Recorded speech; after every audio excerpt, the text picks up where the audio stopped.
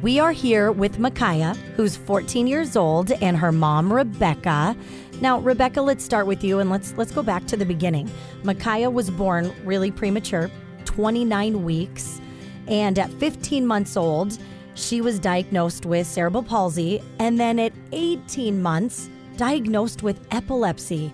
That is a lot of information in a very short amount of time. Yeah, it was overwhelming, scary. Right before she was born, I had passed my nursing boards, so I kind of had just my toes wet in the nursing field. So I thought I had all of this knowledge, but I didn't. So it was a lot of learning, a lot of tears, connecting to other patients, finding doctors and connecting with those doctors. As she grew, we had no clue what any of it meant for her. She's been hospitalized more than 50 times? Mm-hmm. Wow. 2018, she spent over 100 days inpatient at Gillette. Our running joke was if we were there much longer, they were going to claim us on their taxes. You must really like going to Gillette, MaKiah. I do like seeing my family and my dog. They take good care of you at Gillette, MaKiah? They take awesome care of me. I'm very thankful for all they do for us. The running joke at our house is Gillette is our second home and our second family. The trouble in might drag you down. You get lost, you can always be found.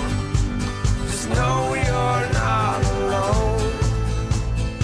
'Cause I'm gonna make this place your home. When were you introduced to Gillette? MaKiah was 4. She had been in and out of the hospital a lot over about a 6-week period in other hospitals, and we transferred to Gillette. The moment that we started, it was all about finding answers, figuring out what's going on.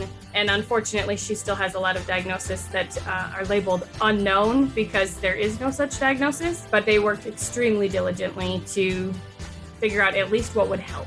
Now, Rebecca, you've had such a great time at Gillette. Is it true you also work there? Yep. What made you want to do it? In our family, we talk about the Gillette atmosphere and the Gillette standard, and it's just so much higher than any place I've ever been. What would life look like for MaKiah if there were no Gillette? Oh, that'd be very scary.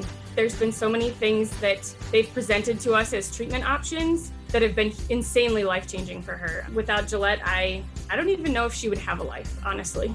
What do you want other people and parents to know about Gillette? That Gillette accepts everybody. It doesn't matter what your ability or your disability is. They come into the room and it's not ignore MaKiah, talk to mom. It's talk to MaKiah, find out how she's feeling, engage with her. They treat them like they're a human being and not just a number coming in the door. What do you dream of for your beautiful daughter? The world. Anything and everything she can think of that she wants. I dream of a world that includes her, that accepts her as she is. Every opportunity that any other child has, she gets. I dream that she keeps her sassy, spunky attitude and that she lives a long, happy life and reaches every goal she has. What would you like to do, MaKiah? My dream is to become a singer someday.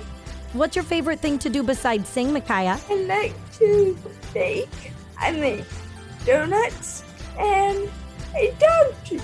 So why do you want people to call in and support KS95 for Kids? Because it supports a great cause. It supports Gillette.